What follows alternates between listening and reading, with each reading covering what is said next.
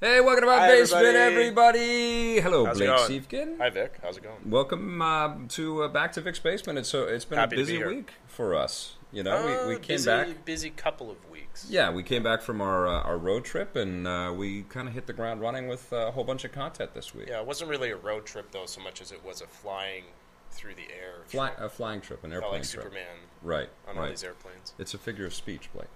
Oh, is it? Yeah, Oh. so it's just an expression. All right, but we've had a busy week, and there's been a ton going on, and you've been busy writing and cutting and prepping a whole bunch of rundowns for us. I have. And I want to do something here that I haven't been able to do, and that's basically give a nice big shout out to our friends at BCIT who have provided us with some really fantastic people the last few weeks to help us out with a lot of production and post production. It's Bear and Carlo right now, and Alec before that. So these were all students that came and worked with us here at EP to kind of see what we were doing, see how we were kind of transitioning to our digital stuff, and help us out with content. And they've been doing a fantastic job. In fact, Bear and Carlo were cutting a lot of the rundowns while we were traveling through all the rundowns from England when you were in England and Europe. And in Warsaw, Warsaw as well, yes, and in Ireland. So we left them to run the candy store, and they did a great job. And They didn't eat all the candy. They're still here. They're still helping us out, and it's just been cool. It's been really fun, and I hope that they've been having an okay time with the fact that we keep disappearing on them and sending them footage. And we're going to be disappearing next week because Yeah. EA just announced today that they're going to be unveiling the next Battlefield game. Yes. I don't know if they've said it's Battlefield 5 or they're just saying the next Battlefield. Yeah, who So knows it what might it's gonna be. called something else. It might be called Battlefield Universe. Yeah. Yeah. Battlefield Saga. Well, we were having a big discussion about the. So we're going to be in San Francisco next week at that unveiling event. Yeah. Which I'm very excited for because I love San Francisco. Oh, it's going to be a ton of fun. And there might be one or two other things that we might be able to hit while we're down there, too, because it just seems like every time we visit, it seems like there's It's a big city. a lot of things happening There's at a the lot, same time. a lot of game developers on that tiny little peninsula. Yep, So absolutely. So it's going to be fun, and we'll have reports. But we were talking before we started shooting here that the games industry is rapidly changing. Obviously, this 4.5 PlayStation, the 4K PlayStations, and PlayStation Neo. the Xbox One revision Oh, by the way, rumors sir, are in there. Before you go on, chat, let me know if the audio's bad. Oh yeah, Again, as yes. always. Yes, keep us Because posted. I can adjust. I have the technology to make adjustments. But So please keep us informed. because of all of these different changes, and obviously we talk about this all the time on the show about free-to-play kind of taking a lot of people's attention and time away from the kind of traditional idea of what we know around the video game industry. And we're going to get to a bunch of these upheavals. I mean, Nintendo's announcements this week were kind of shocking in a bunch of different ways. But one of the things that is, at least in my mind, becoming something that would not be a shock is for a company like EA to say, well, we're going off of the yearly console cycle on a shooter franchise like Battlefield, and we're going to create Battlefield Universe, and it's going to be an MMO, or a massive multiplayer shooter. This that's is pure speculation. pure on your part. speculation, but I'm waiting for that shoe to drop with both Call of Duty and with Battlefield, Yeah. where it will be a not Because- subscription based, but a perpetual Thing cha-ching that keeps machine. a basically a digital platform in and of itself that Totally. keeps getting updated. That's actually a really smart idea because if you look at games like The Witcher 3 Mm-hmm. or GTA Online, the ones that are constantly updated, and Rocket League, I was just playing Hoops today, the basketball mode. Yeah. The games that are constantly updated every couple of months with a little bit of new content have a consistent user base. The community never dies. Yeah. Whereas games that are very front-loaded, where you get all the content in the first couple of months, it's popular when it comes out, but then it dies off, and then a year and a half later, no one's playing it anymore. Well, I which mean, sucks if it's an online game. It really, I mean, all of this stuff is sort of changing and transitioning right before our eyes, and I could see something like that happen. Microsoft just, I think, went live today with Forza 6 Apex, which is the free-to-play version of Forza for the First Forza on the PC. Windows 10 platform. And they've said, actually, going forward, all of the Forza games are going to be simultaneous Xbox and PC, Windows 10 Right. releases, which So- I think is smart. So, because- but they haven't said yet if they're going to be the same price. no. So this one's free to play, Apex. maybe that's what they're going to transition to with that franchise as well. I mean, I just feel like the business is saying we can't just let League of Legends and Dota and Warcraft and some of these other players that are out there sort of consume audiences en masse like that. Yeah. You know, even the what is that, Clash Royale that's happening right now? They're just taking a lot of people's time and money and energy and full audiences away. And I can see that these big shooters would do that, and I could see that the big sports games would do that. And it seems like a smart way to try to emulate that free-to-play model for mobile games, because let's face it, mobile game free-to-play is killing it right now. Yeah. Whereas if you did what we're talking about in a big game, you could have these paid updates that people could buy. Well, you know, when you think you have that constant revenue flowing in, like a free-to-play game, but it's not cheap and manipulative and exploitative the way a free-to-play game would. We're not going to just talk about free-to-play today, but there is one thought that I've had about sports games in general for a long time, is why haven't the, Electronic Arts specifically, I mean, I know that there's a traditional audience to placate right now, and I don't know, I would estimate that the audience numbers on an install base may not be going up every year with every iteration of the basketball and the hockey and football and stuff like that.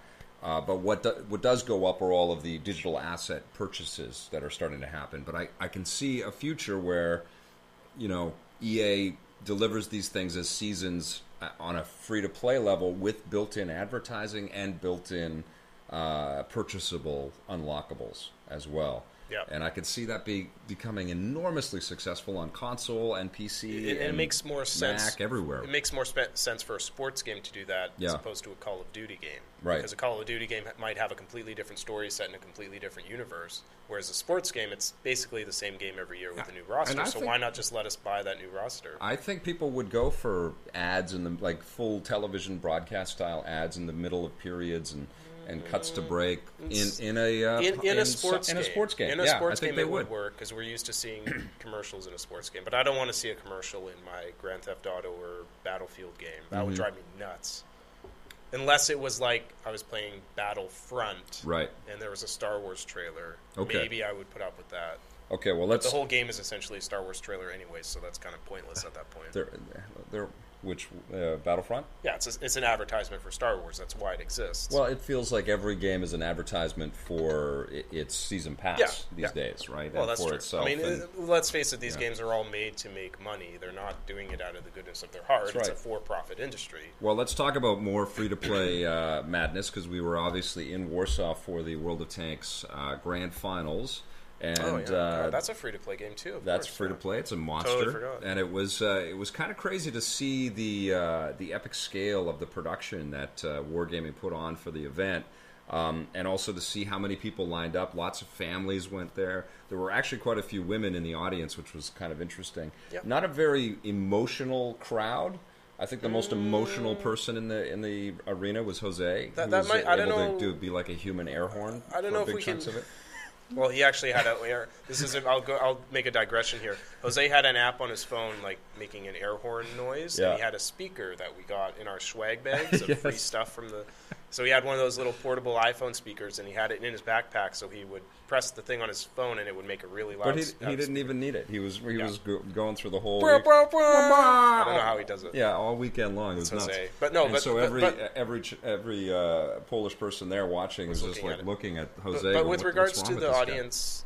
With regards to the audience not being into it, I don't know if we can say that's an esports thing in general, or maybe that's a Polish thing. Yeah, well, they got into it, though. Maybe Polish people in general are just more restrained than Westerners like us. It looked like they're a little frowny face. I've never been to Poland before, so I don't know if that's just... But they were like, I'm having a good time. But they were still having a good time. We like this. This is very good. But at the end of it, everybody was screaming and freaking out. And I got to tell you, it was boring the pants off me for the initial rounds. I was excited about the idea of all of these international teams. That's every competition. They got to get the crap out of the boring stuff out. You got to eat your greens before you get the candy. That first day, that's what it felt like. It felt like I was eating bowls and bowls of broccoli sprouts and sort of getting educated with the esports coverage of World of Tanks.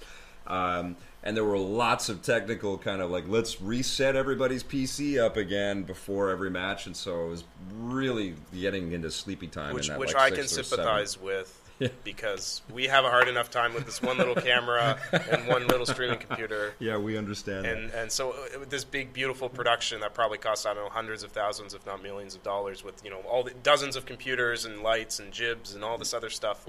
I can forgive them a few technical mishaps. It's something that happens. But it felt like.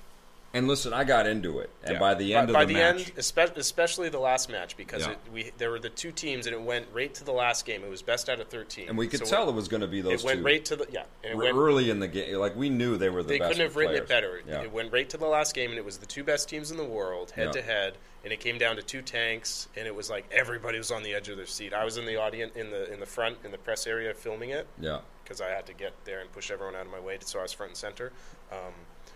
But yeah, and everybody was just like, I was actually there before everyone, and other people tried to muscle. Yeah, for sure, they wanted your shot. That happens at every when you're a cameraman, you learn how to your deal shot. with that. Yeah. But everybody wants your shot. It was a nail biter, and it was a mistake. I think Applewell was the guy, the infamous mistake where he slid down a mountain and his tank got. Yeah, and so the reason they lost. And the other team won is because dude slid down the mountain and his tank was upside down, and the other guy just waited them out. Yeah. And Jose actually asked the winners about that.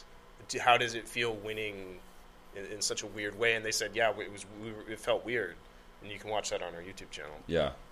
Yeah, and self-promotion right there. But it was cool. It was a cool sort of wrap on the whole experience. But I would say that it was too much. It was like getting the whole World of Tanks buffet kind of tilted and down into your gullet, And I feel like with esports in general, and I don't know if other people feel this way, because honestly, this was my first live esports experience. I've watched a little bit over the internet and stuff like that, but I've never gone to one of these things. And I just feel like as this accelerates into, sort of more pop culture and more consciousness for more people out there, I think they got to spread it out, man. I felt like at the end of it, it's like nobody would go to all of the NBA finals in a weekend. Nobody would just sit down and watch 6 basketball games in a row and enjoy that experience. But they didn't do all of this in one weekend. It was the grand. They had finals events, regional finals. The grand finals that we were at, though, were like 9 hours on Saturday and another 9 or 10 hours on Sunday. That's too much. That's like watching 2 double headers on 2 days. I think if you're into it, and plus we had to be there all day because we were working. Yeah. There were people who were not there all day. Sure. Most of the audience would come in for a few hours, or if it was a match that they didn't care about, they could go into the lobby, and they had VR testing bays where you could play the game in VR. Right. So, it's always different when we're there to work, because we have shit we have to do. Yes. And then the real people who are there can do whatever they want, so they probably have a better time than we do. You wrote us a nice list of other things to talk about here, which is awesome. There's a couple things. We've talked about a lot of crap, and it's been like 2 minutes into this podcast. Or does anybody have any questions? Yeah. For so us? there's. Hello, everyone. Thanks for everybody. Joining us. There've been a few questions in the chat. Okay. With regards to our first thing we were talking about, Vaz Vegas says, "Do you like how there aren't any more movie tie-in console games?" No. Which we've discussed at length. But, I miss those very much. Yeah, it's kind of shocking. I mean, the best we get is they'll release a Batman versus Superman pack in DC Universe Online. Yeah, or the car in Rocket League. Yeah. I mean, we don't get... Where is the big, beautiful Batman versus Superman game? Yeah. I can beat the crap out of Superman and then stop when I find out that my mother has the same first name as him. Yeah, no, listen, I love the...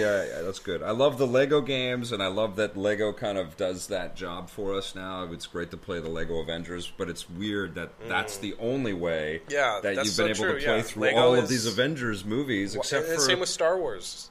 There's Battlefront, but then other than Battlefront, it's pretty much just Lego Star Wars now, games. Right? Yeah, I mean, remember the great Captain America game that Next Level built for us? The pretty great Captain America game. For movie games, it was acceptable. But we need more of that stuff, man. I know that it's not going to happen because there's no free-to-play business model here that Supercell can rip us off with the shot of a dude in the icon with his gritted teeth.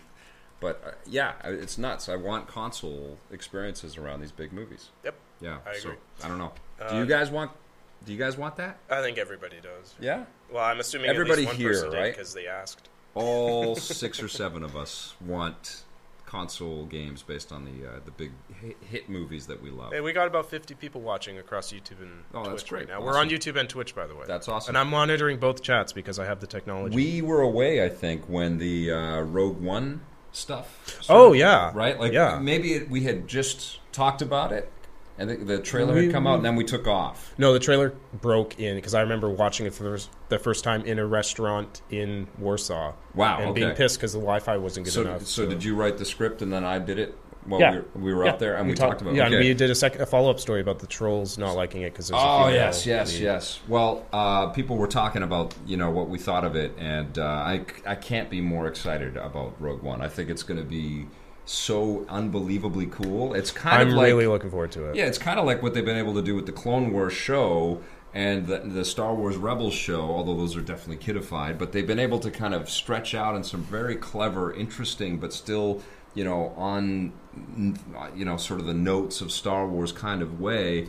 And now we're going to have all of these new characters and new ideas and new concepts that they're going to be able to thread through. I'm so psyched to see how they're going to tie some of that stuff to 8 and 9 as well, They don't need to. There will be echoes of all of this. There will be. Yeah. But, I mean, at the most, they'll probably have Snoke in there because they need to pretend like he was there the whole time. Right. That he's not just some new thing that they invented. But we touched about this briefly on a previous stream. I think we were in Star Fox Zero. But I'm really excited about it because I've always wanted to see the inner workings of the Empire. Yes. Like, the Star Wars main episode movies are all about not what they don't show you because it's focusing on this one family against the backdrop of all this stuff, and they just sort of leave the backdrop to be implied. That's one of the coolest I've always things wanted about, to see. I want to see more too, but that's one of the coolest things about Force Awakens is we see the ramifications of the sending these troopers out to slaughter a village. We see Boyega's character be affected by that. We've never seen that before, and we also see the. It's one of the reasons it's kind of not a really smart Star Wars movie. But I love that, and I also love the big scene where. But that's not where it the belongs. Screaming Nazi guys up there getting, basically yelling about having to destroy the. Yeah, it was fine. That was awesome. But like I've always wanted to see stormtroopers go in and be racist and rough up. Like I want to see them. Like my favorite World War II documentaries are not about the war. It's about how the Nazis rose to power in Germany. Like I find that much more interesting. Right. And so this is kind of the Star Wars version of that. It's about the inner workings of the Empire and the rebels fighting them, and they're building this weapon of mass destruction. And it looks great. And I really love the director, Gareth Edwards or Evans. Gareth, one of those two. Yeah. I think the guy who I always forget his name. I think it's Evans because there's Edwards who did the Raid. The Raid. But yes, this is the guy who made the Godzilla remake in 2014, which I really liked, even though most people didn't. And he made Monsters. Even though I didn't like Monsters, I thought it was an interesting film, and I was excited to see what he had. Made for about $10,000. Yes, very very worth seeing. Yeah. So I'm very excited about Rogue One, and the trailer only got me. I was excited about it before the trailer, and I'm more excited for it now that I've seen the trailer. And the other thing that I think hit while we were away too was Doctor Strange. We haven't been able to talk about that, so we've got a buzz on a Phase 3 Marvel movie. I'm not a huge Doctor Strange fan. I don't know all of the lore. I've never read the books. I've started to look through a few now digitally. His whole deal is he's the mystical side of Marvel. Yes. Guardians of the Galaxy was the cosmic side. This is the mystical side. Well, I do love that this opens up a whole new story direction. I'm not crazy about them changing some of the racial characteristics of some of the characters and stuff like that. I mean, I'm certainly got an issue with Iron Fist being. Iron Fist was always a white guy. The what's her name was not always a white woman. Yes, I am a little upset that there is this sort of whitewashing happening. Period. Like they in this space. Like they really could change things with these. Also they American washed Cumberbatch because he has a fake American accent. Well, he has to. Yeah. I just want to say I think the movie looks interesting. It looks like a Marvel movie. Yeah. It looks like looks fun like it's on popcorn in and the stuff. Thor direction. Yeah, right? It's not all dark and depressing. Yeah. It's not Do You Bleed, but Cumberbatch's. Did you just call him Cumberbatch's? You call him Cumberbatch. Whatever. Cumberbatch's accent, his American accent, is terrible. Yeah. I love him as an actor. I've never heard him do an American accent before. Right. His American accent is terrible. So you got to work on that. Just from the trailer? Just from the trailer. I watched it in England with my sister and her husband, and he's British. And at first they didn't realize. I'm like, they're like, oh, that's him? I'm like, yeah, that's him doing an American accent, and it sounds like crap. It doesn't even sound like him. He sounds like Daredevil, almost, in the trailer when you hear him. He was also another British guy. I think he was Australian. But yeah, he was doing a fake... That's Charlie Cox. He's not American, and he's doing an American accent. So yeah, Cumberbatch has got to work on that. Charlie Cox is Irish. He's not American. Okay. He doesn't speak the right way that we do. Still. So excited for both of those movies, and that's both in the fall of this year, winter of this year. Also coming out fall this year, Fort MacDude P ? Or no, that's his username. There's no question marks in his username. Okay. He says Vic's thoughts on the Snowden movie trailer. Oh, that also comes out this That September. looks great. It looks, show busy and sexy mood lighting and stuff like that. It's like they have to shoot everybody with weird shadows and lights. And they make it look more like an action movie than I've read the book, and it's not as spy thrillery as the movie kind of makes it out to be. But I'm a Stone fan, though. I'm a big Oliver Stone fan. Yeah, I love JFK. There might be some weird sort of massaging of facts to create a more dramatic story. Bit, yeah. But I think he's just a compelling filmmaker. He's a good writer, and he knows how to compose a scene, and I like that he mixes media. And I remember Natural Born Killers was a big deal because he was throwing in video sequences. And it's a good looking movie, but I hate that movie. Yeah, overall. Me too. It drove me nuts. It was disgusting. But the thing with Oliver Stone is it gets really tiring to be an Oliver Stone apologist. Yeah. Because I've been an Oliver Stone apologist for many years. Like, you saw Savages. Yes. You and Scott didn't like that movie. Like that at all. I really liked it, and I remember sitting there trying to defend it. Yeah. And it was really hard. Well, I think what he is better sort of attuned for, because he's a guy with I think some pretty high moral principles, and he's trying to create movies that make a difference in the world.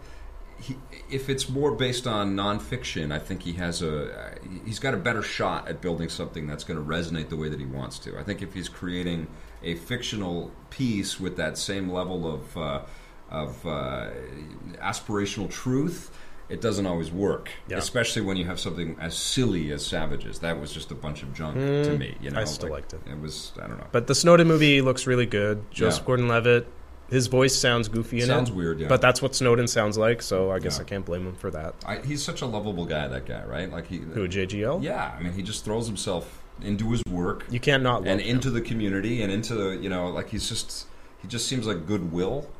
So I'm on board with whatever that guy agrees to appear in, and I like Snowden as well. Or I like what Snowden did. I think that was. I'm a big fan of Edward Snowden, but I'm also a huge fan of Stone. So and Spock is in the movie. I'm psyched. Zachary Quinto is in. That's Snowden. right. That's right. Nice shirt, by the way. I'm happy about that. Any other questions? Yeah, Lee Jose, Big News, wants to know our thoughts on the new Lara Croft casting. We were going to talk about that today. We spoke about this in the rundown today. Yeah. It's Alicia Vikander from Ex Machina. That was the first time I noticed this woman. Not just because she's gorgeous in the movie and she's naked in the movie, because she's supposed to be kind of a robot built for whatever kind of thing. But you never really see her bosoms.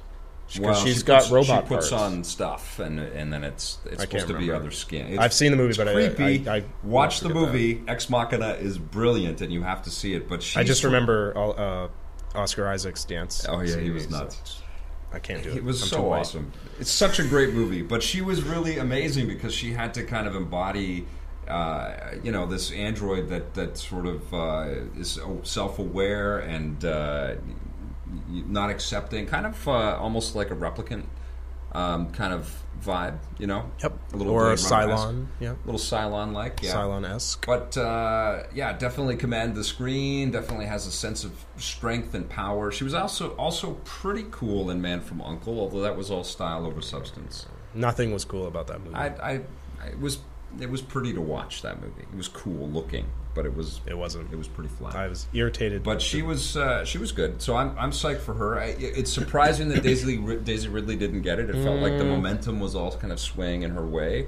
But I'm totally cool with Alicia Vikander. I'm not as smitten with Daisy Ridley's acting chops as most people are. Well, she's pretty young, right? Like, she doesn't have tons and tons of work behind her. Alicia Vikander's been working. Alicia Vikander, I think, is a much better actress. It's interesting though that she's Swedish, and they're casting a Swede for a Brit role, and they're casting Brits for American superhero roles. It's almost like it doesn't matter. You just change the way you talk. It's true, right?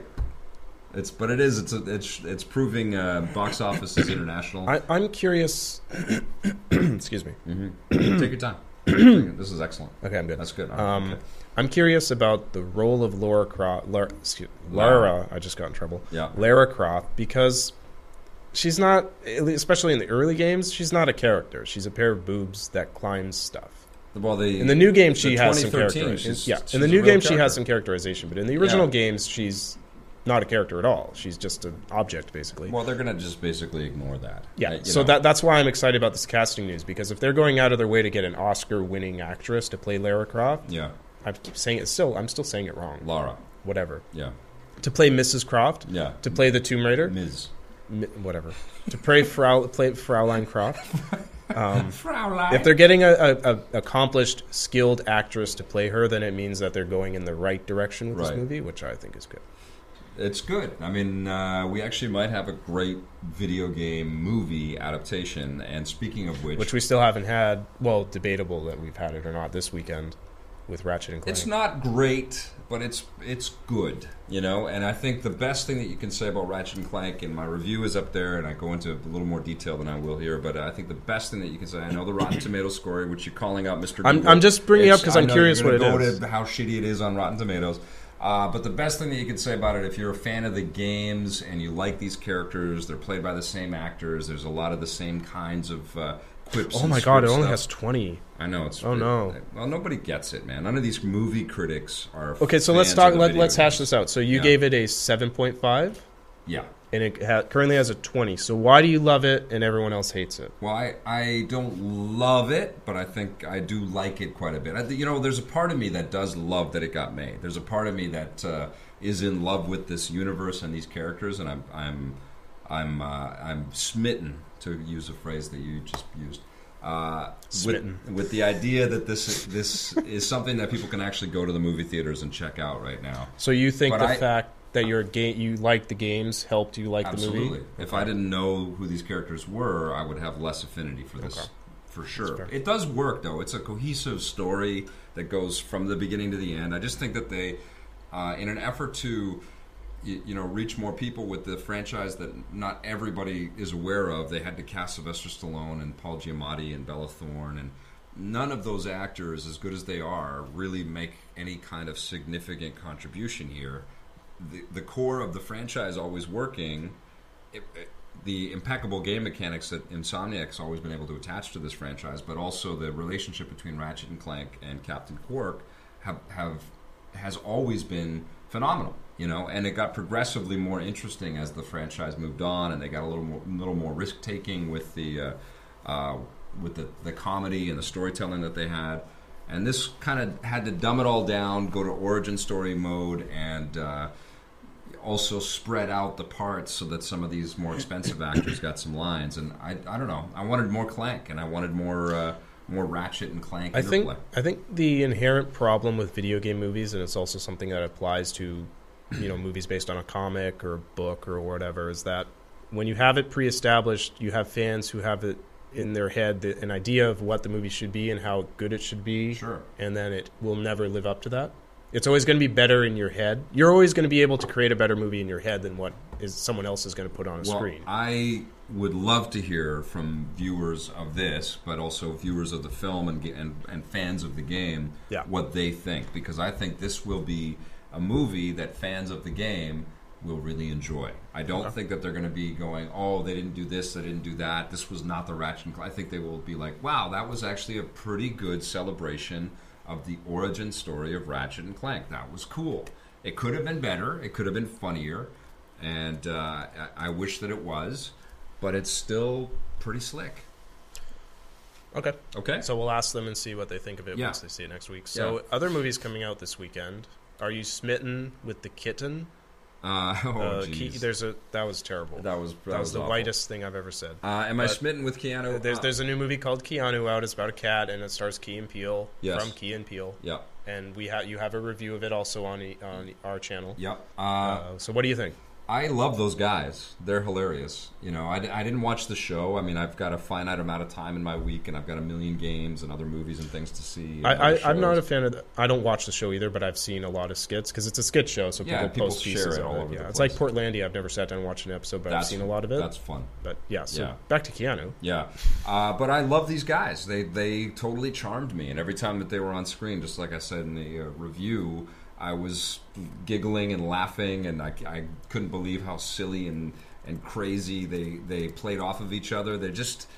They have this rapport, this natural kind of chemistry where they can trust each other and just go as bonkers as they want to on screen. You don't quite believe that they become these gangster dudes, and you can't really think that anybody would be fooled by them, but it's just all so silly and crazy that it does charm you. But every time they kind of leave the screen and they try to create tension and create a real sort of dramatic threat in the film, it just feels really kind of pathetic.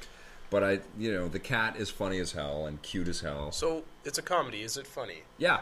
Then it works. It passes that 6 laugh rule, but not by much. It's not like bust out funniest thing I've ever seen type of comedy, but it was certainly charming, and there are certainly some good laughs in this thing. And I love those guys, and I met them at Comic-Con a couple years ago, and I had no idea who the hell they were because I hadn't watched the shows. I was working with Joel, our Los Angeles... Don't tell anyone because you faked it in the interview. No, I talked to them beforehand. I said, guys, I'm sorry, I've never watched the stuff, but let's find out about your new season and everything. Joel was a huge fan, our camera operator. He was like, you have to talk to those guys. They're awesome. And Jose's a big fan of them. Oh yeah, and I think Marissa loves them as well. And I mean, basically all the cool people like them. They are cool. Stuffy guys don't. Well, I really dug them. I really liked like having a conversation with them, and I can see, and now having partaken in their film, it's not as strong a debut as I wanted for those guys, but I can understand why they're so popular, and I'm looking forward to whatever they got coming up. And then the third movie that comes out this weekend that you saw. Yeah, this is the one that everybody Mother's should go see. Day, starring Jennifer Aniston. Amazing movie. And Julia Roberts. Yeah. No, it's Green Room. They have a gripping... Oh, yeah, no, it was Green Room. Green Room starring Captain Picard and the new Chekhov. That's right, Star Trek. Star Trek reference. Bing! Yes, I didn't know what the hell to expect out of Green Room. I got a text about it from one of the local film reps that we work with all the time. I think basically like a day before or something, saying this movie's coming, you should check it out, it's getting good buzz. So I said, okay, I'll be there. And it was a morning screening, and I was basically holding vomit in for big chunks of the movie because it's very gritty and punishingly violent and so I'm actually intense. Really upset that I missed the screening. Yes, because I love depressing, dark, violent. It's very bad. I like feeling bad when I leave a movie theater. That's really not a surprise. What was that movie with Twilight Boy and Guy Pearce? We saw it a couple years ago. That movie, I don't know. It was some really depressing, movie, and so bad. I saw it with Vic and Marissa, and they just left the theater so depressed, and I was like, "Yay! I saw a depressing movie, and everyone feels bad now." No, that was terrible. But this was depressing. You can't remember what it was called. I remember everything else about it. It was a junk movie. It was Guy Pearce looking for his car. Yeah. For 2 hours. Yeah. But you were depressed by this, but you still enjoyed it. No, I was impressed, not depressed, but I was shocked. It was some fine acting, and more than anything, though, it was very sensory. Like you felt like the bullets that happen in this movie all have weight and consequence, and every sort of violent interaction between characters and or animals made you terrified, and you felt it in your soul, and that's hard to do in our desensitized society, but I could see the other critics all going and squirming, and there's some like pre-surgery type of innards and stuff happening in this movie that make you squeamish. So Made me squeamish. Captain Picard gets his hands dirty. There are some dirty hands, to say the least, in Green Room. But you know what? I think the thing that was so evocative is that we are following a punk band, and it looks like the actors really just kind of went for it. I mean, it looks like they're really playing their instruments and trying to be as loud and brassy and obnoxious as they can with their music. And we don't normally see stories like that. You know, they visit a bunch of neo-Nazis, a bunch of skinheads. Yeah, we should say what the plot of the movie is basically for people who don't know. It's about just in general terms. The log line, it's a punk rock band, and they get the worst gig in the world. They go and play a gig for these neo-Nazi skinhead people. Yep. That's why Patrick Stewart's in it, because he's not bald in real life. It's because he's a skinhead. And then they find a dead body in their green room. And then that's it. That's all we got to say. Yeah, well, I haven't seen the movie. I don't know anything else. All hell breaks loose. And I just want to say I really love green rooms, like real-life green rooms. Green rooms are the area adjacent to a stage or a set where they have free food. Yeah. And I love free food. Right. So green rooms, whenever I get to go to a green room, I'm always very happy because this free will food. And like they have coffee and stuff. This will make you wary of every green room that you might visit from now on. No, because if there's free food, I'm not going to be wary at all. Doesn't matter. Right. There could be 10 dead bodies in there. If there's free food, I'm happy. You would actually eat free food off of dead bodies? Not off of it. Jeez, I'm not that gross. Okay, let's talk about Nintendo. What do you think? Yeah, talk about Nintendo. I'm just going to double-check my audio because people are saying that there's audio problems. So you talk about Nintendo. Okay. I'm just going to check. All right, so Nintendo dropped a bunch of bombs, I think, this week. We had the announcement that the NX is coming out in March next year. We had the announcement that The Legend of Zelda for the Wii U is going to be multi-platform, so it'll be just like Twilight Princess was for the GameCube and the Wii. The new Zelda is going to be for the Wii U and the NX, and it's also been delayed till the launch of the NX console. Now, you can take that with a sense of, oh, that's great, they get to just keep improving and make a better experience and a better game, but I don't know how much that is going to be true, because they're going to show off, this was the other bombshell that they dropped, they're going to show off a playable build at E3 this year, and it's going to be the only playable game that they're going to have at the show. Hi, I'm back. Every stand, every television screen with the console in front of it at E3 is going to be Legend of Zelda playable. Well, every screen at Nintendo's booth. In Nintendo's booth, yeah. By the way, so everyone, let me know, how does my audio sound now? Okay. If it still sounds bad, let me know in the chat. You sound great to me. Thank you, Vic. Yeah. But I'm a little. Obviously I'm dismayed. I feel like it's a bad sign for E3. I feel like this is an opportunity for Nintendo to come out with lots of information about all of the new stuff. They're saying that there will be no NX information at E3, which is another shocker. I feel like Wii U owners are kind of being left out to dry in a lot of ways. And I feel like The Legend of Zelda probably would be ready for the Wii U by the end of this year and would give the existing Wii U audience something to look forward to for the holiday season. But they got to wait all the way into 2017, and that NX story better be freaking incredible to kind of turn the tide here. Like I felt like it was. I mean, it's great that all of this stuff is coming. I'm excited. I can't wait to see what Nintendo has in store for us. But it felt like a lot of bad news with little sprinkling of good news. And I don't think any of it was bad. I mean, okay. First of all, let's break this down. Okay, so Zelda being delayed. People were upset that it was delayed. It's been delayed already. I feel like if they're going to have a playable build at E3, it's pretty much done. They're exposing it and all of its flaws to a lot of people, especially if they're saying it's the only playable game. And it's an open world experience. This gives me confidence. If they're making it their only game, if they're putting it that front and center and putting the spotlight on it that much, it must mean it's good. Because look at Star Fox Zero. Star Fox Zero sucks. And that game was sort of buried. It was never front and center on any of Nintendo's announcements or Nintendo Directs or anything. It was always an afterthought. So if they're putting Zelda this in front of the camera, they must be confident in it. And as far as the delay goes, I would hope they'd be confident in it. They've had it gives me confidence. They've had tons of time already on it, and it's been delayed already. Yeah, but they only announced it a few years ago, and it's a big game. It should be awesome. It's the first. Maybe they shouldn't have announced it when they did. The first true Zelda experience for this machine. You know, we knew it was coming, and it's the first one. We've waited a long time. The thing's only been out for 3.5 years, Vic. Yeah, that's a lot of time. This should be phenomenal. It's the first open world. I know they'll use the time. And as far as I think it'd be ready for Wii U. The fact that it's such a big game, they're allowed to delay it. And as far as the delay goes, people are saying, "Oh, they're just doing it to sell the NX." They are. No, I don't believe that. Here's why. They with Twilight Princess, they did the same thing in 2006. They released Twilight Princess simultaneously on the GameCube and the Wii. Yeah. They released it at different times. It was released on one and then the other. Right. So they weren't afraid to do it one after the other then. Well, maybe that's what I would think they would do the same thing. And if it was ready for the Wii U, they would want to have it out there for the holiday season. Because they're not going to have any big holiday season game now. Except if the NX doesn't have any launch titles. So it's like they're throwing the Wii U under but that's the what I'm bus saying is so that they can sell. They would want to sell because they want that quarter, because there's a different quarterly statement that happens between Christmas and March. Tell me how this is good news. They would want to have it out for Christmas. So it's good news because they're delaying it because it needs more time. They actually said in their press release that the developers need more time to polish it.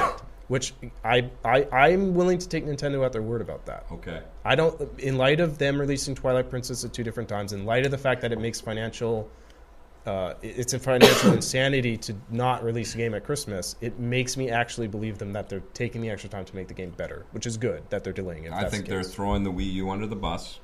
The Wii U is already under the bus. It's been all the bus tires have. It's been driven over by that bus, by all the tires. It's a red mush on the road. The Wii U's done. There's no throwing it under the bus at this point.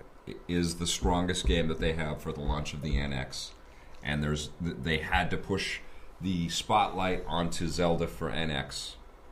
So, and they could not have that Zelda game come out earlier on the Wii U, otherwise it would have taken some of the spotlight away for the NX. No, I think the they NX could come if out it was with ready. Maybe ports of other Wii U titles and Zelda games. If it was ready, so that means that it's, from my perspective, it's a double bad news. If it was ready, they would release it on the Wii U and still have it as a big launch title for the NX. I don't think they have other games that are up to that caliber ready but like for the I said, NX. with Twilight Princess, you can release it first on one console, and it can still be a big launch title for your next console. Well, all I gotta it doesn't say, matter. Like if people who play it on the Wii U can play it again on the NX, or the wait. No, but I'm whatever. telling you that people would buy it for the Wii U, and they wouldn't be excited about the NX if that was the only big launch title that they. But no one's going to buy it for the Wii U because no one owns a Wii U.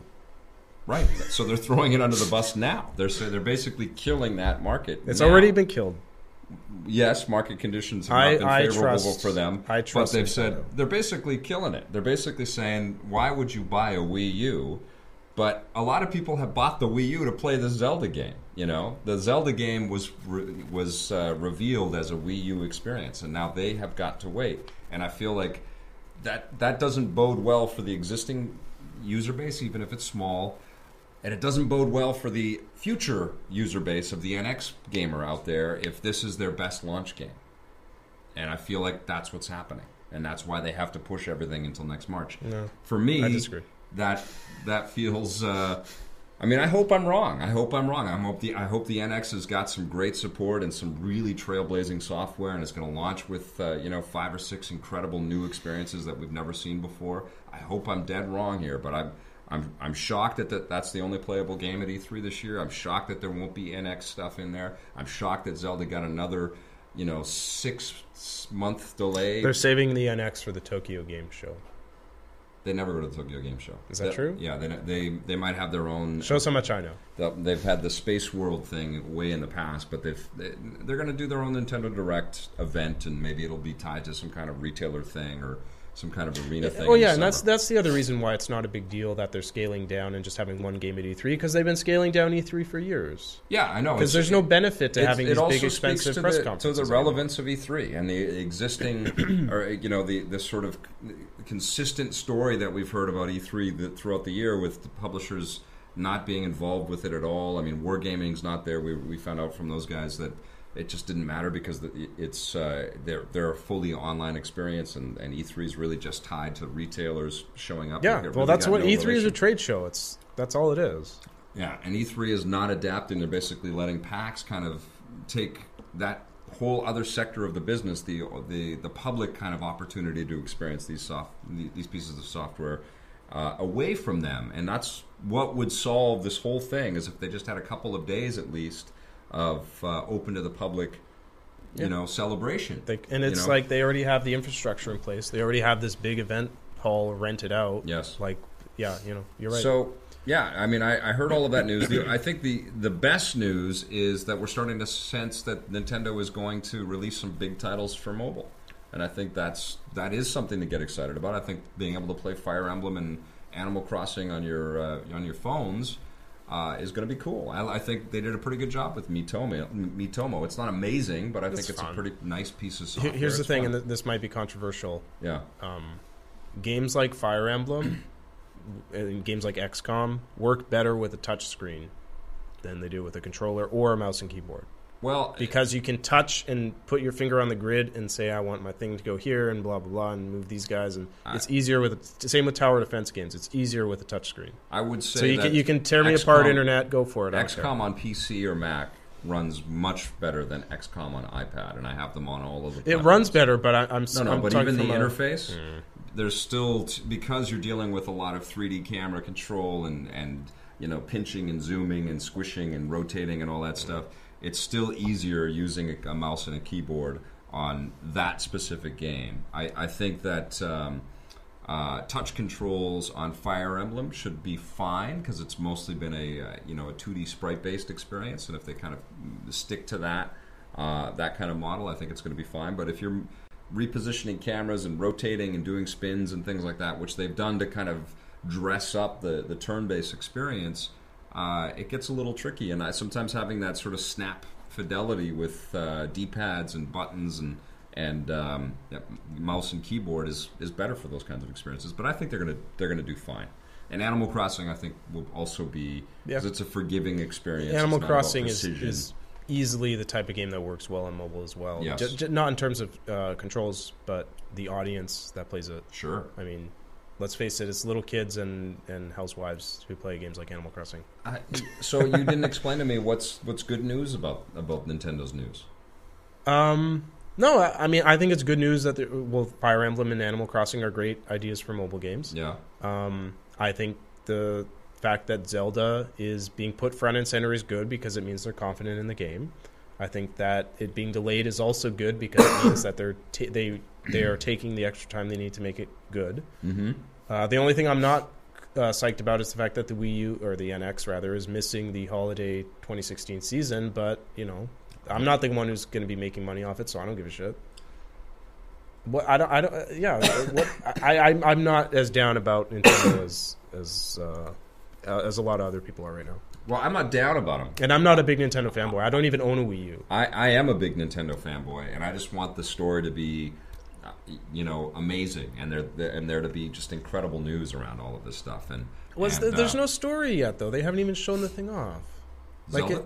And the NX, like, you don't know. Like, they could show the NX off whenever they show it off, and it could blow us away. It could be bigger and get us more excited than the PS4 did when they first announced that. Like, there's no story yet to get excited about. Yeah, really. I hope so. It's kind of a deflating way to. I mean, we're launching into E3 season, so it's a kind of a deflating way to get buzzed about what's coming. E3 season is lame.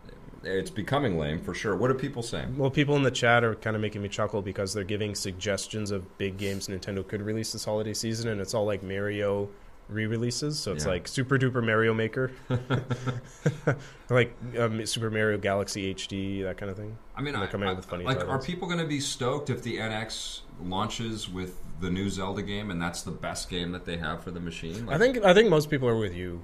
Most people are kind of depressed, but I'm not. Yeah.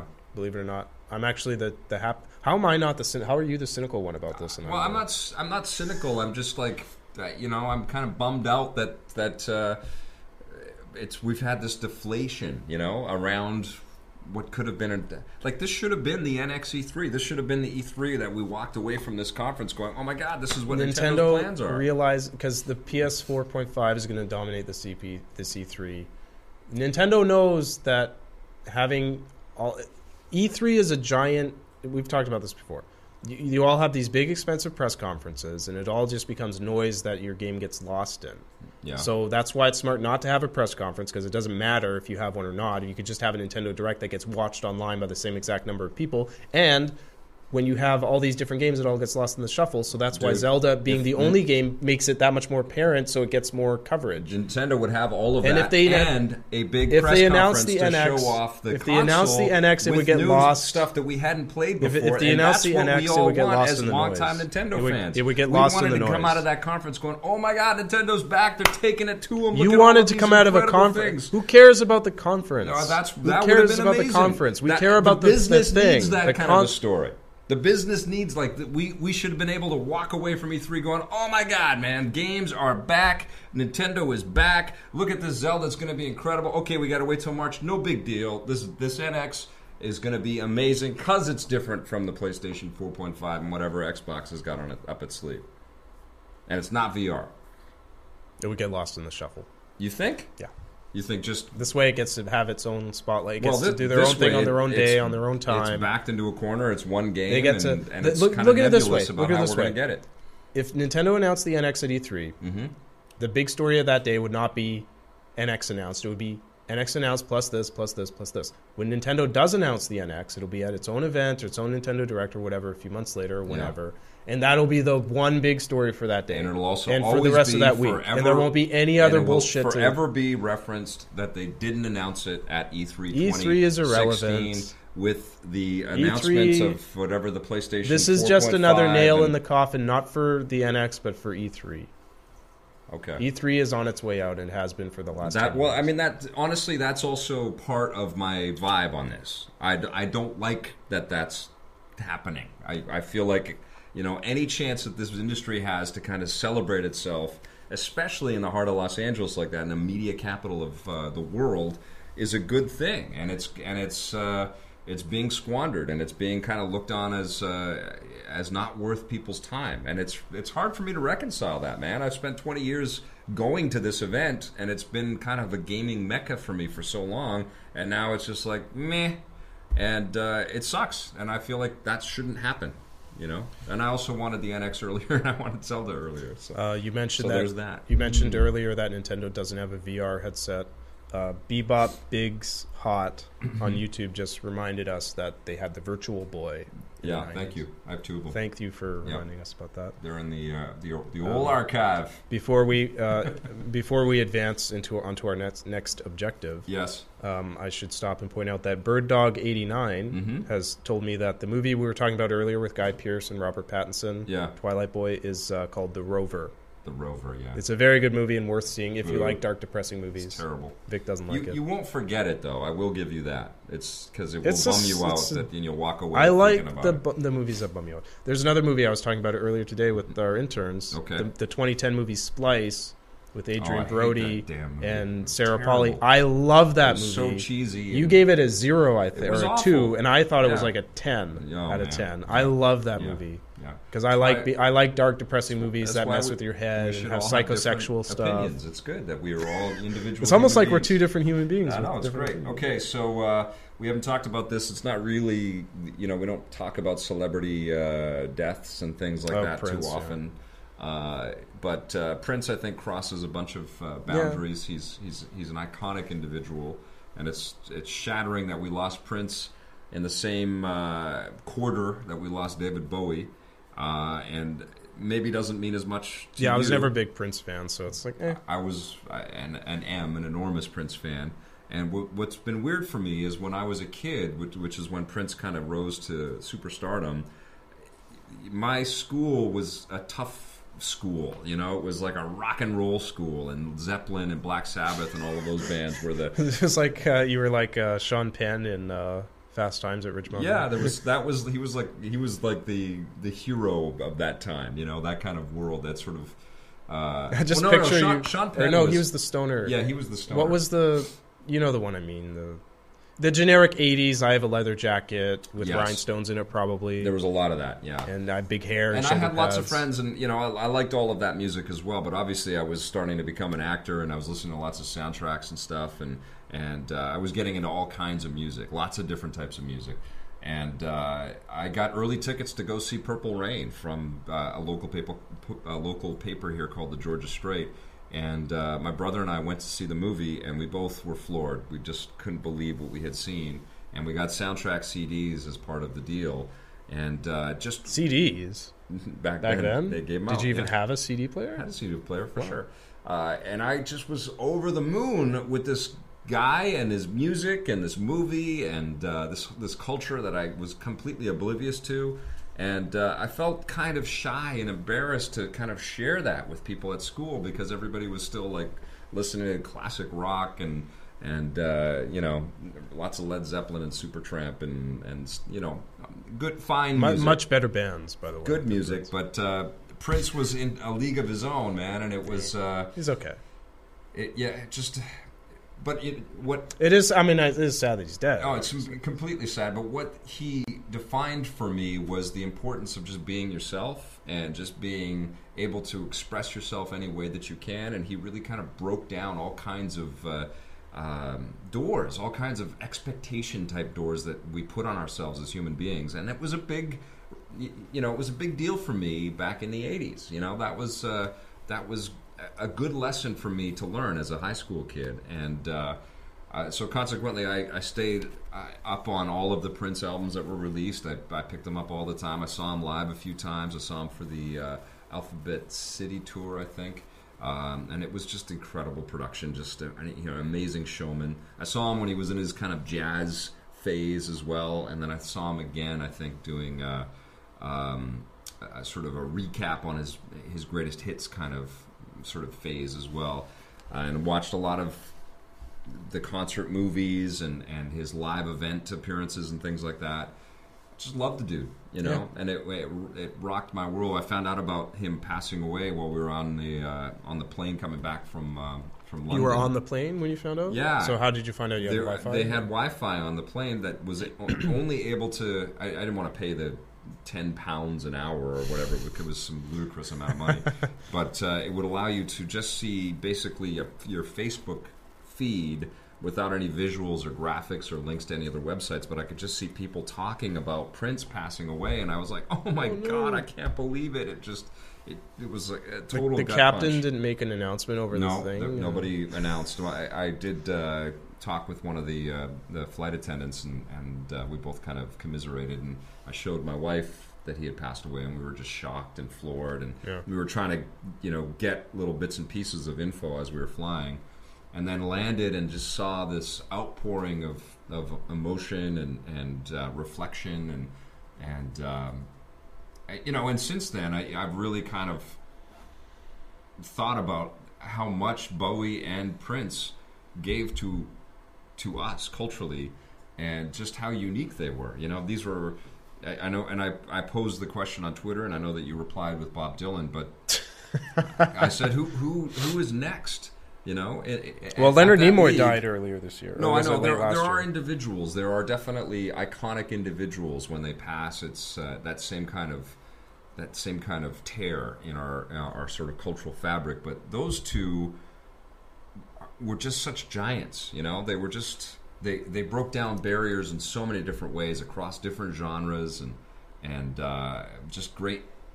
And I think it's because they were multi-threats. You know, they were actors and they were performers at varying different levels. They were solo acts, so people kind of knew them as individuals. And it's been hard for me to think of other names that have been as significant. You know, like Bob John Dylan. Lennon for sure. John Lennon, Paul McCartney, Bob Dylan. Paul McCartney, I think, recently and stuff. Little Richard. Yeah, I don't know. Elvis Presley, for sure. Elvis. You know, even though he I like Elvis, appropriated but, a bunch of... He wasn't really like... He was only that one genre. He was an icon, though, too. He was an icon, but he wasn't Bowie doing 10 different He did the kinds of movies things. and all that stuff. I mean, he broke down a lot All his movies were rubbish, though. Yeah, but he broke down a lot of barriers for the world as well. You know, he kind of exemplified a state of being of coolness and of rebellion. But Bowie and Prince, man, Like the world is definitely feeling their loss. Michael Jackson, I think, was one of those as well. Yeah, but by the time Michael Jackson died, he had gotten so weird. Well, he had tarnished so much of the good work that he had put into the world with a lot of his antics. Yeah, alleged antics. Alleged, but you know what? I mean, that's kind of the beautiful thing about Bowie and Prince too, is that they didn't really have a lot of controversy outside of their sphere. You know, we didn't hear about them having all kinds of crazy lawsuits and things like that. People weren't chasing them and doing tell-alls and gossiping about them, other than they're mysterious. You know, they're these mysterious creators, and I think that's part of why it's so heavy that we lost them so close together. You know, it's incredible. Anyways. Yeah, I mean, so who do you think is going to die next? Well, I don't want to play that game. That's terrible. That's the Deadpool game. I mean, it's got to be Keith Richards. Oh, come on! But I mean, he's going to live. He's going to live to be 150. That guy. You were too much. I would say Dylan, because he's getting up there. But you know. Okay, this is a terrible game. This game is fun, as terrible as waiting for a new Zelda game from Nintendo. Okay. What was that? What else was a big deal that came out this week? Well, for news stories, Gearbox confirmed Borderlands 3. Okay, which we already knew they were making, but they officially etched in stone, ironclad. It's there. It's coming. They said it's on the way. No shocker. No shocker. It might be called Borderlands 4. Might come out before the new Zelda game. Might come out. No, it won't. It'll be out. They'd have announced it by now. Or they'd have shown a trailer and stuff by now. I'm just bummed. I love you, Nintendo. I love your machines. I love your games. I'm bummed. I wanted you to come out strong and be ferocious at E3 this year. This would be a good point to take a lightning round questions from the chat. Yes. Chat, if you have questions for us, now is the time to ask them. We have to wait about 30 seconds for them to catch up. They're 30 seconds behind. Do you have any questions? Anybody bringing up something? Well, someone earlier on YouTube called me a twat, so... I think that's a twat. Twat. Did he add an extra A? I say twat. Okay. Why is it twat? Twat. Yeah. Either way, the guy just said it's a dick. Elvis Costello. Yeah, I thought about Elvis Costello. I thought about I love Tom Waits. There's lots of these unique individuals out there, but they don't really cross over. Oh, Aerosmith. Someone said Aerosmith. What's the lead? Steven Tyler. He looks bad. Oh, come on. This is a morbid game. What's happening? This is such a morbid game. Not that. Come on. Anybody got any questions or comments? It's still going to take a second for it to. All right. Oh, what are you going to play this weekend? Oh, what am I going to play? Probably GTA 5 as always. Okay. Let's absent that. What else? I still haven't played the Outer Rim content for Battlefront. Yeah. Even though I have it. Yes. And I bought the season pass, and I still haven't played it. Right. Because I don't care, because who wants to play as Nien Nub? Nobody likes Nien Nub, EA. Are you waiting until... what were you thinking, EA? Nobody likes Nien Nub. You're waiting for the Bespin stuff, and then... I'll play it when everyone wants to play as Lando, so I'll play as Lando. I'll play as Chewbacca when it happens, which, they haven't announced, but obviously Chewbacca is coming. You had to record some stuff using my PlayStation account today. And so we were kicking each other off with two different PlayStations. So I was trying to play some Dark Souls 3. I'm so terrible at that goddamn game. But I am going to persevere a little bit more this weekend. But man, that Division is addictive as hell. I must have that same disease that you had when you were just sucked into Destiny. Yeah, because... I didn't get sucked into it. It's just so compulsive. Like, you just get in, and it's like, oh, there's a phone. Okay, there's this. Oh, there's an encounter. Oh, I got to go do this. Okay, now I got to rescue this thing. I had a bad experience with the Division. I was playing with Mr. Precision and his brother, and they abandoned me. Oh, no. They fast-traveled somewhere that I hadn't unlocked yet, and they just left me behind. Oh, and that just changed everything. And I was, standing there in the middle, shivering in the middle of New York, just, really cold. But then I was stoked because the hotel I stayed at last year when I went to New York is in the game. I was like, yeah, that's cool. That's the other thing, is the detail in that game. It really is amazing. Like, all of the stuff to kind of get lost. I mean, I remain a fan. I know there's lots of people quibbling about all of the upgrades and the cheats and the exploits and all that stuff. I haven't progressed so far in the end game stuff that I know how to cheat the thing and I'm freaked out about any of that stuff. I'm still just exploring it and digging it. I still think it's one of the great experiences. Are you digging so far. the changes to the loot system? I'm not really noticing. You're not high level enough to even notice. I'm not really noticing. I'm just enjoying the game. Okay, I have a question from the chat. Okay. 99250SF. Okay. 49 was taken. Okay. Wants to know our thoughts on Warcraft. I assume he means the Warcraft movie. Right, yes. The Warcraft movie directed by David Bowie's son. Yeah, Duncan or he Jones. might be asking about all the server things that Blizzard was doing today. Blizzard has been shutting down fan-made servers for people who want to play like the original version of Warcraft. Oh wow. They set up the custom server, and Blizzard's been shutting them down. It's a whole big controversy that I'm not really versed in because I'm not a big Warcraft player.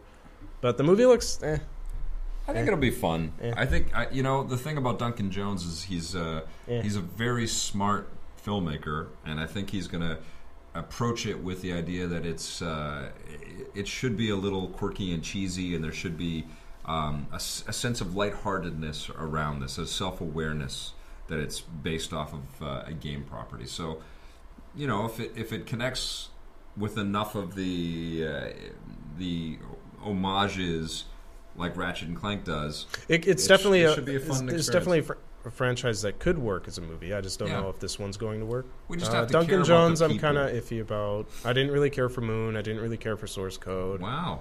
Too busy enjoying the Rover. Yeah. Yeah. Moon wasn't quite depressing enough for me. Yeah, it was depressing. It was a bit because I guessed the ending in the first Source 5 Code. minutes. So Source Code is kind of lame. Yeah, all right. Vic, are you excited for Homefront? Patty's Pub Wildcard wants to know if you're excited for Homefront. I am hopeful for Homefront. I had a great interview with one of the guys from Deep Silver there, and we posted I don't know if you watched it, but we posted a long 20-minute kind of dive into what Homefront is going to be.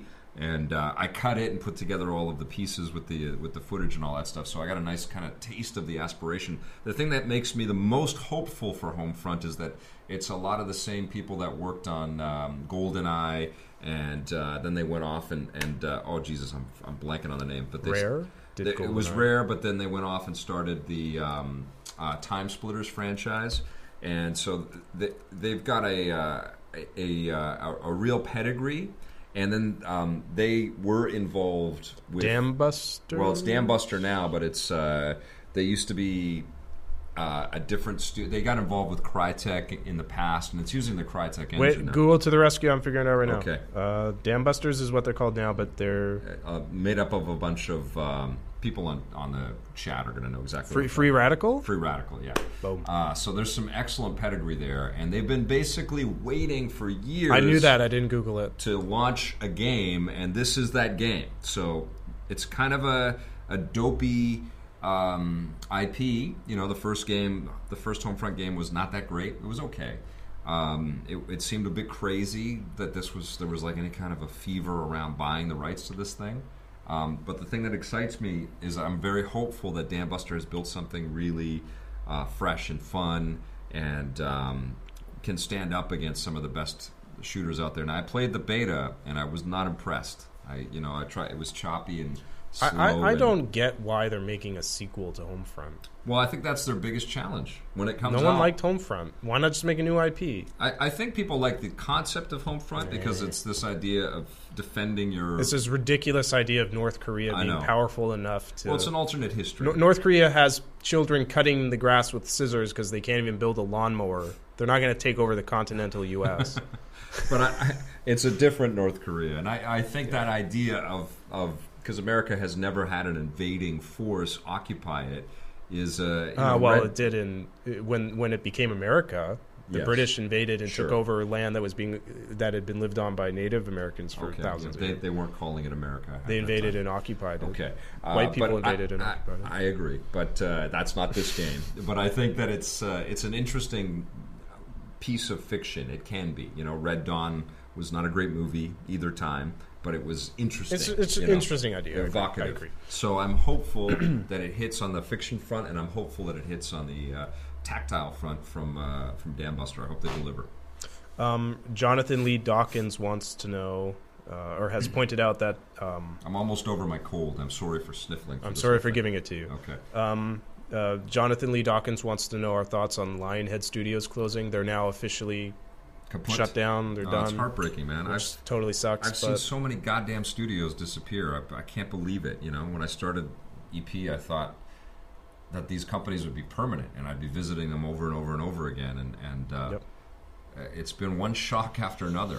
Like LucasArts still affects me because I have so many amazing memories of visiting the LucasArts developers and shooting stories with them, and they're not there, And Lionhead I visited and talked with Peter and got a sense of, like, Peter was an amazing guy to run that company the way that he did. He sat with everybody in the middle of the, everybody had cubes, like cubicles, but there weren't offices, and he just sat with everybody, and he was this guy that he'd been knighted already, but he was just with all of his pals and the people that he really loved and respected, making these great Fable games, and I think they're the victim of Kinect, which sucks. Kinect was thrust on the business. Microsoft was so eager to make its revenue back on this huge,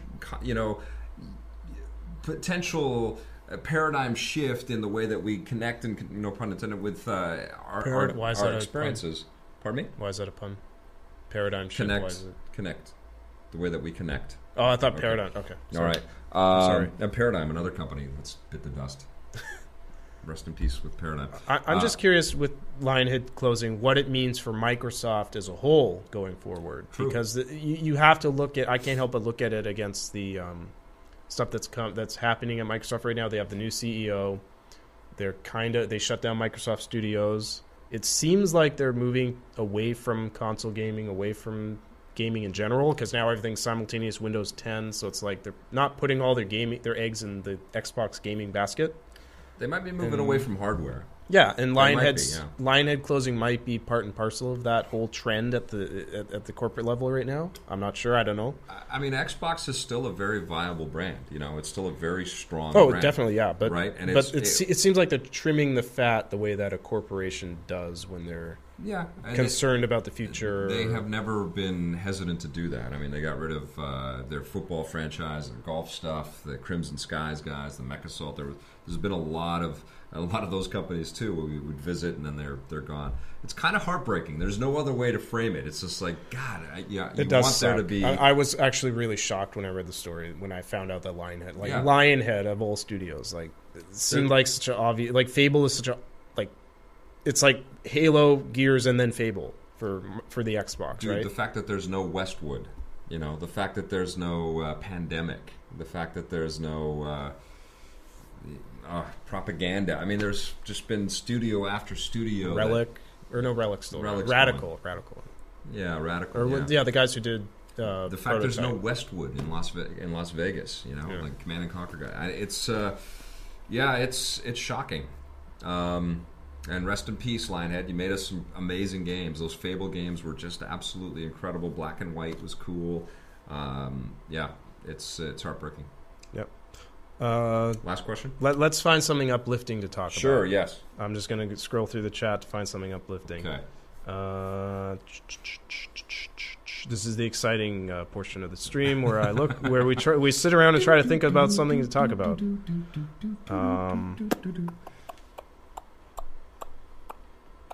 Someone's talking about the War of 1812. That's exciting. Do you want to talk about the War of 1812? No. Okay. No. Well, you can think of something. It's not all on me right now. What movies am I going to watch? I'm going to watch Deadpool with my wife, I think. Oh, yeah, that's out now, isn't it? Yeah, it's out on Brilliant. It's digital. And I think if you're a Ratchet fan, you should go and check out the movie, and you should play the game, because the game's incredible. I hope people are playing that thing. It's amazing. Which game? Ratchet and Clank. Yeah. Yeah, it's candy. I agree. And I'll be playing Enter the Gungeon. I think Severed is probably going to be in my queue to be reviewed. Here's something uplifting to talk about. Sorry. And Dirt. People are asking us our thoughts on Mafia 3.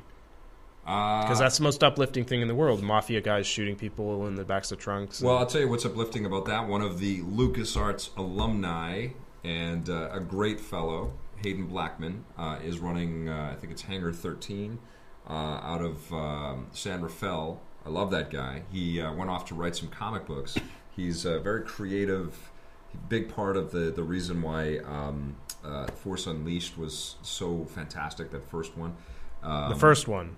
Got to yes. put that caveat in there. Yeah, no, but he has been a part of some really great things in the past. So the fact that he's a big part of the creative kind of shepherding of Mafia 3 excites me.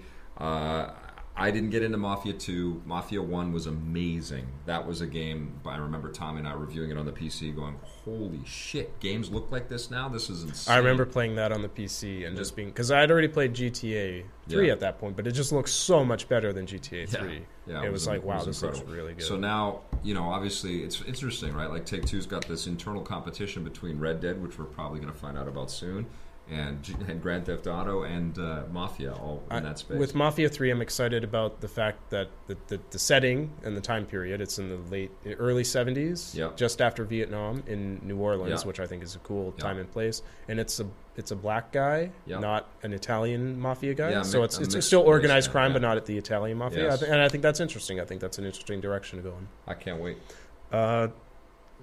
Okay, someone asked about Game of Thrones. We should probably talk about that. Oh, Jesus. Your thoughts on we haven't been on to do this in a long time. Okay, I don't watch Game of Thrones, so this is all going to be you. Season 6, Episode 1. Oh, and we didn't do the loot crates. I guess we should do that, too. Do you want to do this right now? Sure. I'll grab the loot crates while you talk about Game of Thrones. Fantastic premiere.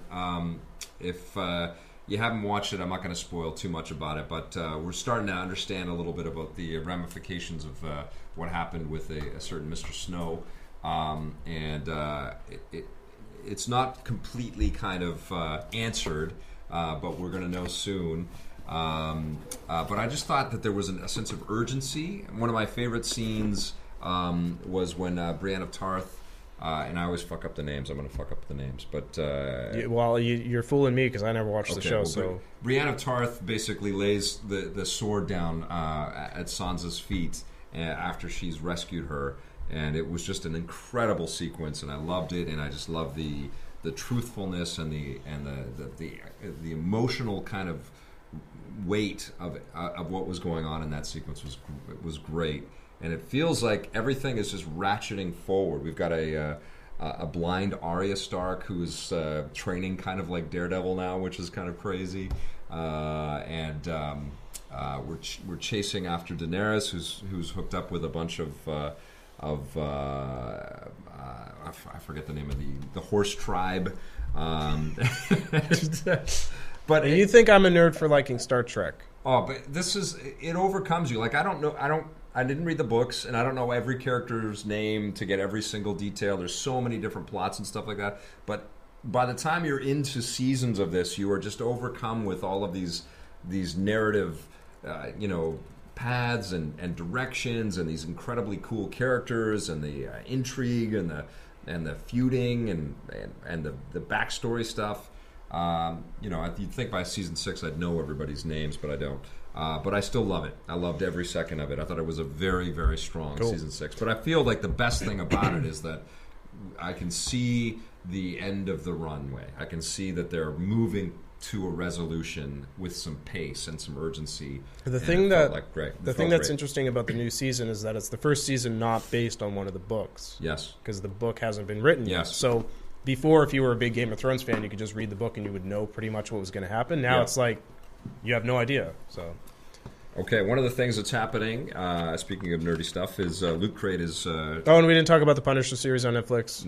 God, there has been a ton. We're really excited about that. It's in the rundown today, but obviously we're excited about John it. Bernthal just kills it at the beginning of Daredevil Season 2. He's so good, Oh, this is awesome, this cardboard tube. That came with a poster. I don't know if I stuck it back in there. Oh, there's a poster in it. Yes. Okay. It's not just a cardboard tube. You get a free cardboard tube. So Loot Crate's sending me packs every month.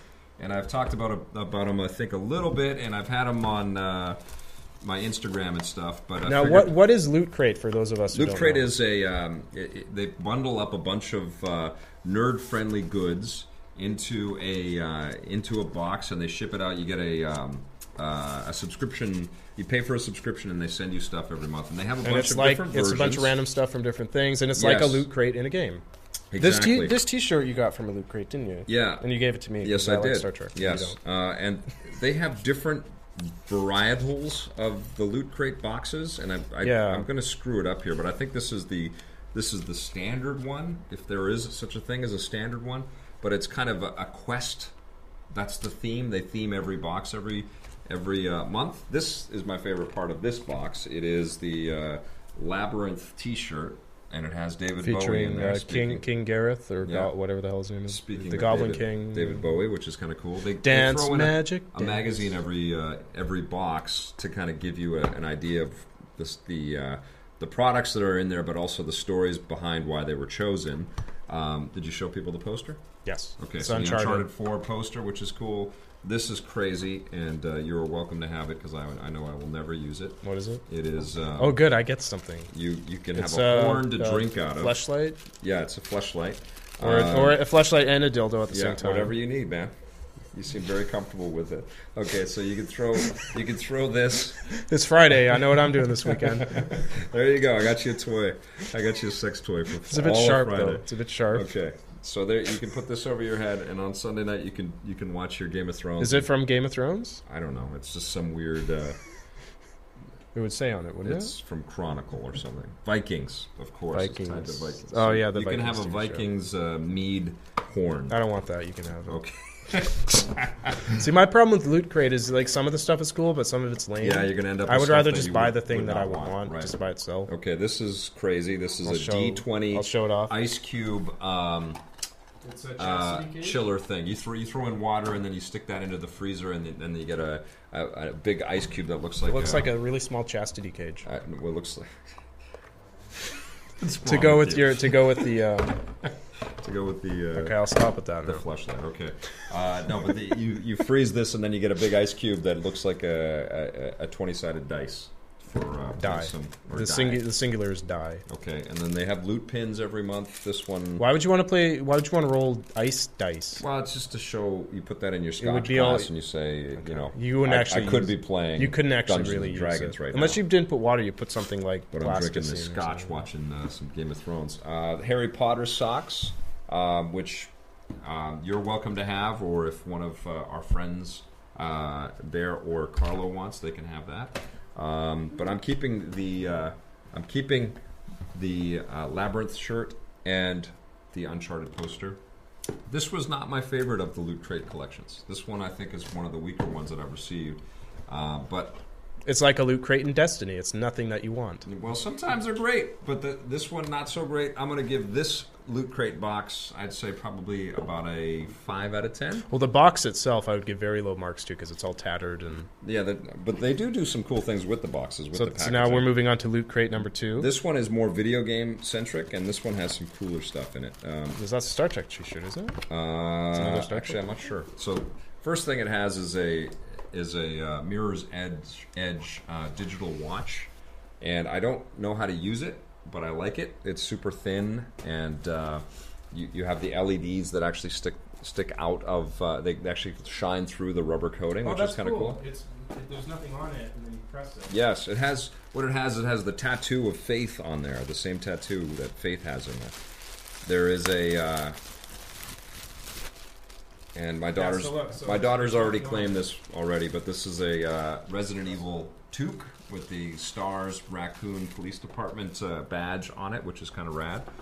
But Ruby's going to be wearing that, so she's going to be wearing an M-rated games toque this holiday season or next winter. This is a BioShock T-shirt. Oh, it's I thought it was Star Trek for a second. Which is pretty rad too. And this is. I think everything's Star Trek. This is going into my collection, and it'll probably end up on the show. Let's see what else. Oh, this is kind of rad. I would give this to you, but you've done nothing but dog the game. So this is a metal tin piece of concept art from Fallout 4, which is cool. And I think one of my favorite pieces in here is they actually have a Division goodie. How many times is this going to crash? It's not going to crash. Just a piece of tin, my friend. Tin art. Cynical. What is that? This is a USB gun. 16 shaped like a gun. It's shaped like a gun, but it has some stuff that you can actually unlock in the game, which is pretty cool. And there's a reusable USB dongle on there for 16 gigs. So much better stuff in this one. What is this? Oh, that's the box for the thing.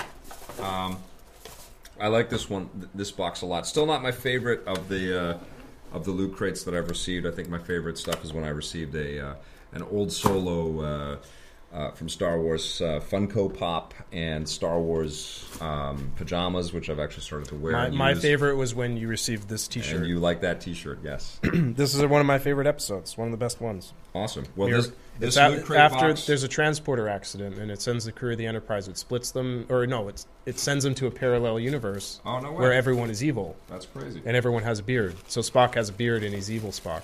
This one I think they're calling Metro Loot Gaming. It gets an 8 out of 10, so that's solid. And this one's just the regular Loot Crate Quest. So there you go. Thank you, Loot Crate. Cool stuff. And I think that's it. I think. I'm just looking at the chat. I think we talked about everything. We hit a lot of stuff. We've been very efficient today. We are out of town next week, though, so I guess this is good. We're going to be we're going to be literally on an airplane this time next week. Well, in transit, right? Yeah. So we probably won't have a Vic's Basement next week, Thursday and Friday. Because for those who missed the beginning, we're going to be covering the Battlefield event, where the next Battlefield game is being announced a week from now, so we're going to be there. Think it's going to be a World War I game? Yeah, that's the rumor. Is it's going to be World War I. That'd be crazy. World War I is a hard time to make it into a game, but it could work. Yeah. Very violent. All right, you guys. Have a great weekend, everybody. Thanks for coming, everybody. Watching, I don't have to get up and turn it off anymore because we have interns to do it. Thank you guys for watching all of this and watching our backs through this. Everybody have an awesome weekend, okay? Promise? Stitcher!